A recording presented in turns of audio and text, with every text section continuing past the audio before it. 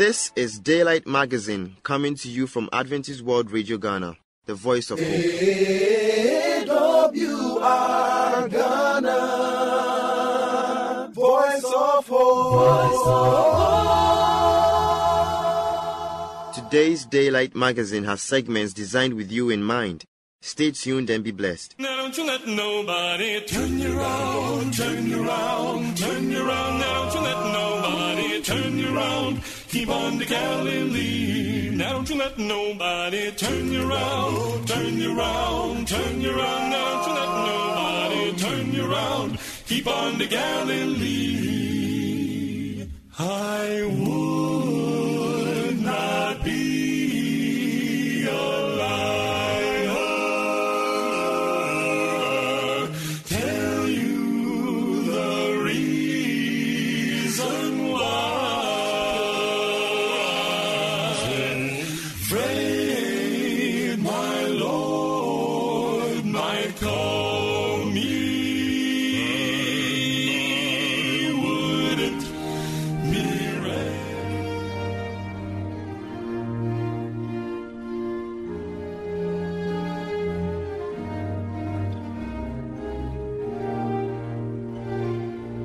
Hello, listener. Our devotion for today is entitled First Fruits of Victory Over Death. And the graves were opened, and many bodies of the saints which slept arose, and came out of the graves after his resurrection, and went into the holy city, and appeared unto many. Matthew chapter 27, verse 52 and 53. During his ministry, Jesus raised the dead to life.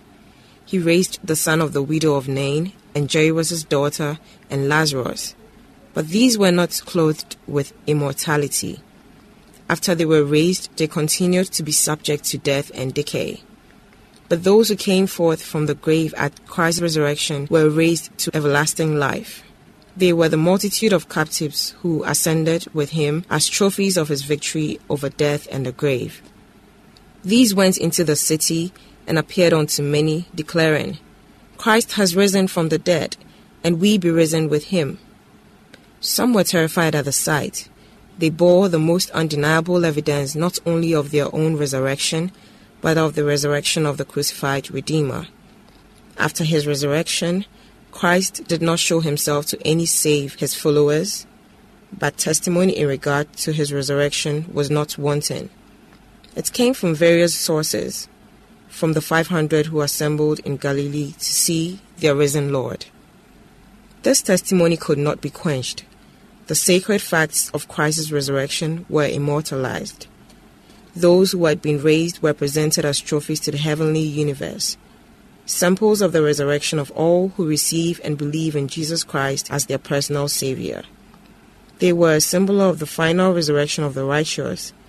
That same power that has raised Christ from the dead will raise his church as his bride and glorify it with Christ, above all principalities, above all powers, above every name that is named, not only in this world, but in the heavenly courts, the world above. Christ was the first fruits of them that slept. This very scene, the resurrection of Christ from the dead, was observed in type by the Jews at one of their sacred feasts called the Feast of the Jews. They came up to the temple when the first fruits had been gathered in and held a feast of thanksgiving. The first fruits of the harvest crop was sacredly dedicated to the Lord. As Christ ascends while in the act of blessing his disciples, an army of angels encircles him as a cloud. Christ takes with him the multitude of captives as his trophy. He will himself bring to the Father the first fruits of them that slept, to present them to God as an assurance that he is conqueror over death and the grave. Written by Ellen G. White. My name is Lois Amachimafo.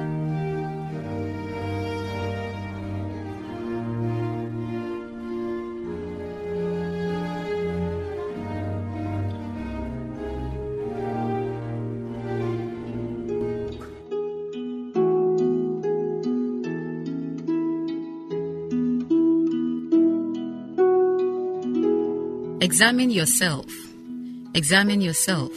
Note down this quotation and read afterwards. That is Psalm 139. Read from chapter 1, to the last verse, the verse 1 to 24. Examine yourself. Sometimes our sins can block answers to prayer. Let the prayer of the psalmist be one of yours. Search me, O God, and know my thoughts. See if there be some wicked way in me. Cleanse me from every sin and set me free. Remember, God is all-seeing, all-knowing, all-powerful, and everywhere present. God knows us. God is with us, and His greatest gift is to allow us to know Him. He is ready to search you. Examine yourself. And if you cannot find anything, ask God to search yourself. And then ask Him for forgiveness so that your prayers will be answered. God bless you. I am Belle Dollarbill.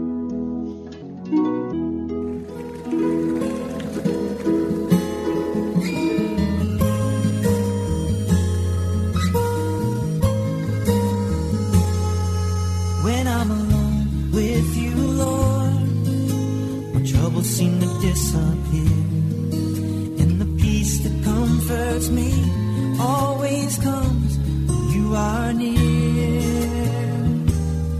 And your love's too much for my heart to contain, joy too much. Cherished listener, brace yourself as we bring to you a continuation of the discussion. Wales. Welcome back to your show, Radio Lawyer. We are joined by a resource person. Welcome, Mr. Ansah. Thank you, Nat. Before we went for the break, I was talking of a situation where people who once lived as husband and wife no longer live as husband and wife. One person dies intestate. What happens? Thank you, Nat. The law confers rights to people based on certain designations. So this evening we've been talking about child or children, spouse, parent, and customary family.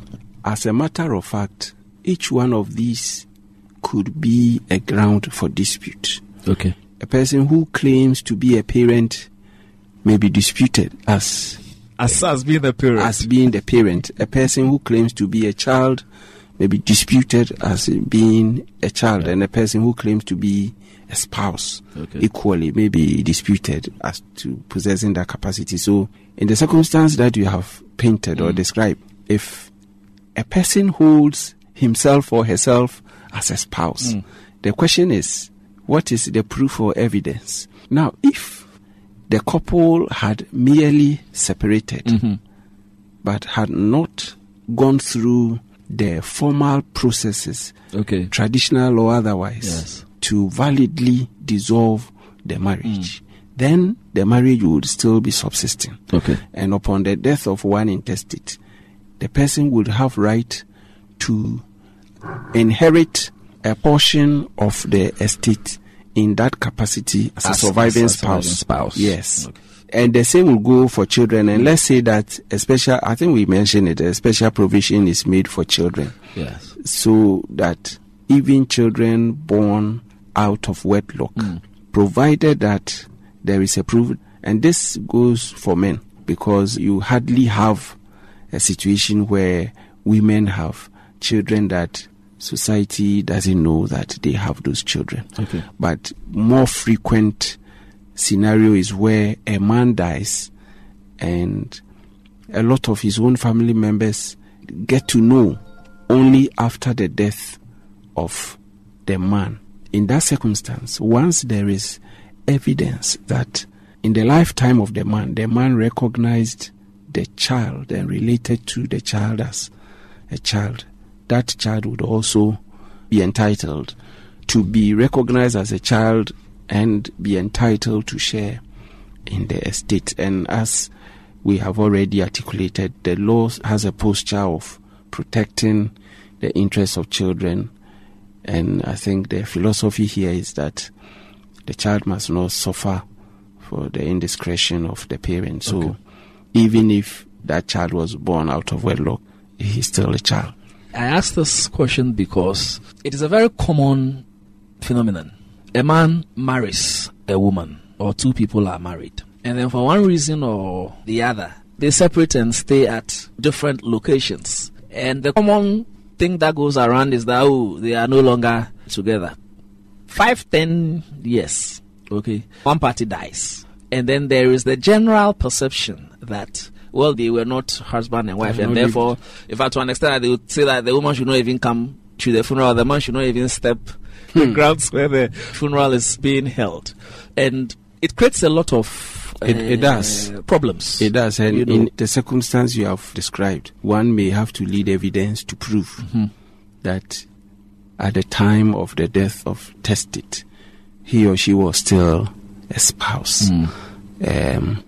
The proof that there was marriage in the first place, and the fact that that marriage was never dissolved. Separation per se is not equal to divorce. So I think that where there is a dispute, one may have to lead evidence to prove that there was in existence marriage and that marriage was never dissolved. Also, you mentioned a very important point. Sometimes, even where there is a validly subsisting marriage, upon death of one of the parties, the family may refuse to recognize the surviving spouse as a spouse. They may not permit him or her to perform customary rites that under custom ought to be performed by a surviving spouse upon the death of the other party. That in itself would not, and I have been involved in situations where posters announcing the death of the person will be prepared and certain names will be omitted. Yes. And sometimes different parties will prepare their own posters. All of that will be after the fact. Those ones by and themselves will not be the proof. It will be what happened before the death. So I know these things happen. But yes. Not long ago, I was talking to somebody, and her beef really was that she had a child with a man. The man already had a wife, and I think he had children with that person. And then the man also had some other woman somewhere. And then the man died. Now, the house in which they were staying belonged to the man. After the death of the man, the family people have come. They say she should check out of the house. And she didn't understand why they were asking her to check out. Looking at it from a purely social point of view, you would say that there is a certain level of injustice. But I asked her one question, whether the man performed any customary rites of marriage. And she said no. Now, in a situation like this, how does the law look on such a person? I think the woman can make a valid, strong claim on two different grounds. In the story you narrated, the woman had a child with the man. And in fact was staying with the man for a while until so earlier we say that if a man was survived by only a child, for example, without a spouse, and at the time of his death he had only one house, then the household chattels and that single house is inherited wholly by the surviving child. But in this instance, the man has other children and other women.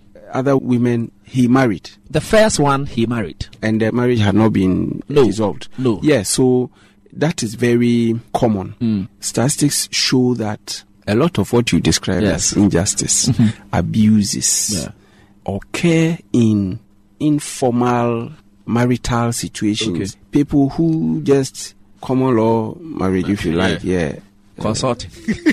Yes, they just agree to stay together without performing any formal rites.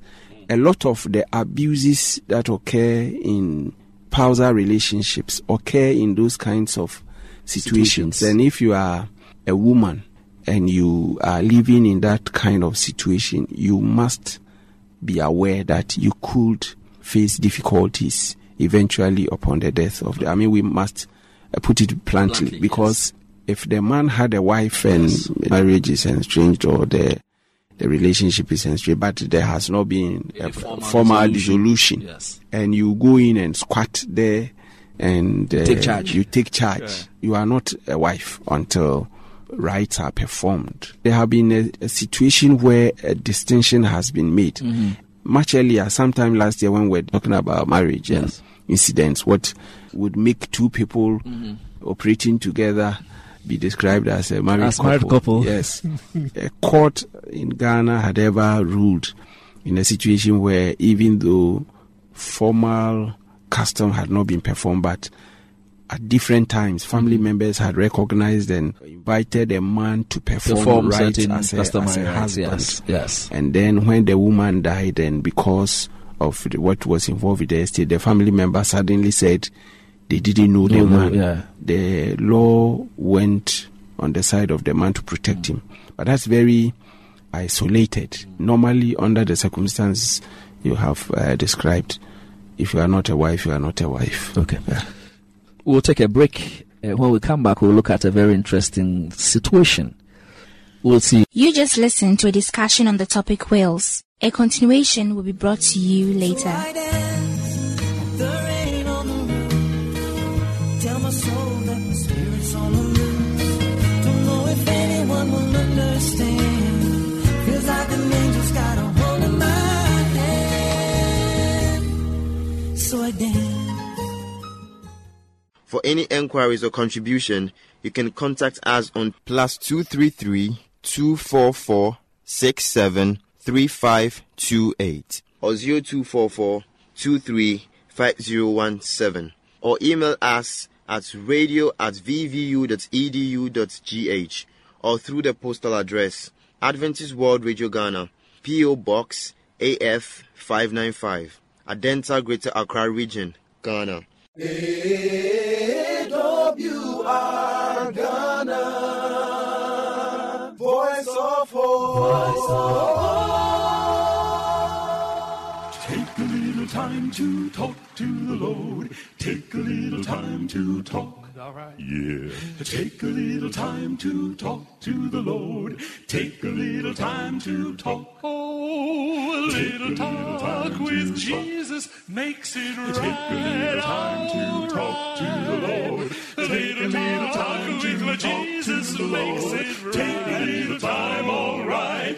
In troubles of every kind, thank God I'll always find that a little talk with my Jesus makes it right, all right. How well do I remember when I was a sinner, calling for you and See on the portals, he's waiting and watching. Friend, you are welcome once again to the program Moments of Truth. I am your pastor, Ebenezer Quay. We have been looking at the topic Hope in the Den, as we look at our general theme, Hope in the Midst of Hopelessness. And as we continue with this series, pay particular attention, and God will bless you. Let us pray. Thank you, Heavenly Father, as we continue with this presentation. May you bring hope in the situation of my friend, my listener. Lord, speak into our lives. Let heaven be on our side, and let all things be done according to your grace. Touch me with the Holy Spirit, and use me to speak at this time. In Jesus' name, Amen. We have been looking at the dream of Daniel in Daniel chapter 7. And we said that he saw a dream in which he saw 4 wonderful beasts and also a judgment scene. His vision parallels the dream of Nebuchadnezzar in chapter 2, which Daniel interpreted to him. But Daniel's old dream in chapter 7 comes with some details. This is the man Daniel. But in spite of these vital and significant qualities, he had his own enemies. Daniel dreamt in chapter 7. He saw beasts. But Nebuchadnezzar, in chapter 2, he saw an image. And we said these dreams have commonalities. They are parallel, and yet there are some details in Daniel chapter 7. A dream which Nebuchadnezzar couldn't remember. Yet Daniel was able to show him the dream and also its interpretation. If we compare the dream of the image in Daniel chapter 2 and the beasts in chapter 7, this is how it goes. The head of gold is the same power as the lion with 2 wings. The chest and arms of silver is the same as the bear with 3 ribs in its mouth. You remember that the bear has 3 ribs in its mouth and also raised on one side. This represents the 3 powers it has to conquer in order to become a world power. And these 3 powers were Egypt, Babylon, and Lydia. And indeed, Medo-Persia conquered those nations according to history before coming to the world stage. The belly and thighs of brass equals or parallels to the leopard with 4 heads and 4 wings, which wings depict how swift Greece was able to fight the then world to become an empire. The 4 heads represent the 4 generals who came after the demise of Alexander the Great. These 4 generals were Cassander, Lysimachus, Ptolemy, and the other one. Friends, God's word is truth, and what God has said shall surely come to pass. The legs of iron also parallels the terrible beast which had 10 horns and an iron teeth. The feet and toes of iron mixed with clay also parallels the 10 horns that were on the head of the terrible beast. Then, in Daniel chapter 7 verse 8, he said, I was considering the horns, and there was another horn, a little one, coming up among them, before whom 3 of the first horns were plucked out by the roots, and there, in this horn, were eyes like the eyes of a man, and a mouth speaking pompous words. This little horn with human features was not found in the dream of Nebuchadnezzar, but it became a power after plucking out 3 of the nations that came out of pagan Rome. In Daniel chapter 7 verse 25, the Bible says, He shall speak pompous words against the Most High, shall persecute the saints of the Most High, and shall intend to change times and laws. Then the saints shall be given into his hand for a time and times and half a time. Yes, he did change times and laws. There is confusion in our calendars today. Today there are calendars that begin with Monday as the first day of the week. And there are some also begin with Sunday as the first day of the week. And you ask the question, which one is true? What is happening? Even there is confusion in Christendom. Some say Saturday is the Sabbath. Others say it is Sunday. And also we have the Islamic world, which chose Friday as the day of worship. Yet in both the Bible and in the Holy Quran, the truth is there. The truth says that the Sabbath is Saturday. And so the attempt of that little horn to change time and laws has brought confusion into our world. That judgment scene of Daniel chapter 7 verse 9 and 10 patterns, or it parallels the huge rock that was cast in Daniel chapter 2 without hands. It shows both the investigative judgment and the executive judgment. Like I said from the beginning, judgment is going on in our lives today. Even today, our records are being taken daily. God has assigned unto each person an angel who looks and takes care of you, my listener, and records whatever goes on in your life. I am not here to threat you, but just to tell you that God has interest in your life. He's looking out to help you to become what He wants you to be. And therefore, as we look at these 2 dreams in Daniel chapter 2 and in Daniel chapter 7, we can find the parallels. We can find the parallels that these are dreams that depict what will happen from the days of Babylon, Nebuchadnezzar, until the return of Jesus, the King. And it happened just as the Bible has said it. What it means is that if Nebuchadnezzar and his kingdom ruled as God has shown, if Medo-Persia came to pass, if Greece, Alexander and his people came to pass, if Rome and all the Caesars and the 10 kingdoms came out of pagan Rome, as well as papal Rome is now ruling and try to change time and laws, then what it means is that the kingdom of God will surely come. And men may scoff and say, where is the promise? From all this while, the promise of His kingdom has not come. And yet, we know that if these ones have happened, then God will bring His kingdom to pass. Friend, I invite you to follow me in this series. Friend, I invite you to be what God wants you to be. He is ready to do something very special. And in the next series, we'll see how the people thread the life of Daniel, and yet he stood fast, and God bless him. May God be with you. May He be your portion as you continue to listen to this series. This is the Moment of Truth. I am Pastor Ebenezer Quay, and God be with you. God bless you as you continue to listen. Amen.